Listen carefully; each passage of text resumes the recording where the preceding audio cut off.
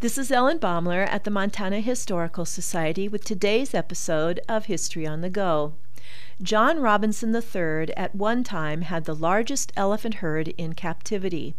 From the 1880s until his death in 1921, he trained and traveled with his pachyderms, known as the military elephants, for the military-themed act that made them famous.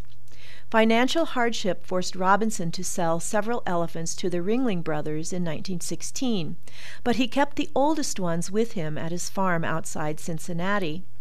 After Robinson's death, one by one, the last 3 elephants died until the 4th, Petite, nicknamed Pit, was the last survivor.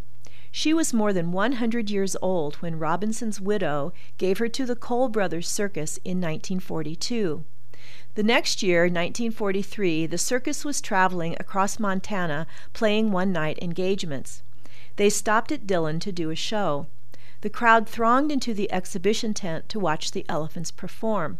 The animal exhibition was just over, and the crowd had gathered under the big top to enjoy the main show.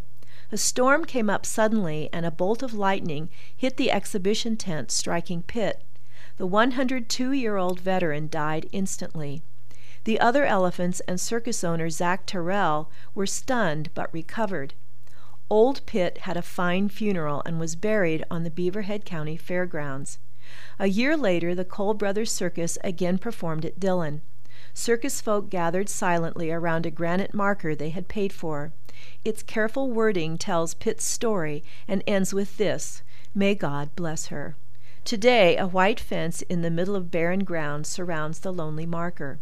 A recently planted tree inside the fence will someday shade old Pitt's final resting place. This is Ellen Baumler at the Montana Historical Society. Visit us, become a member, and show your love for Montana's heritage.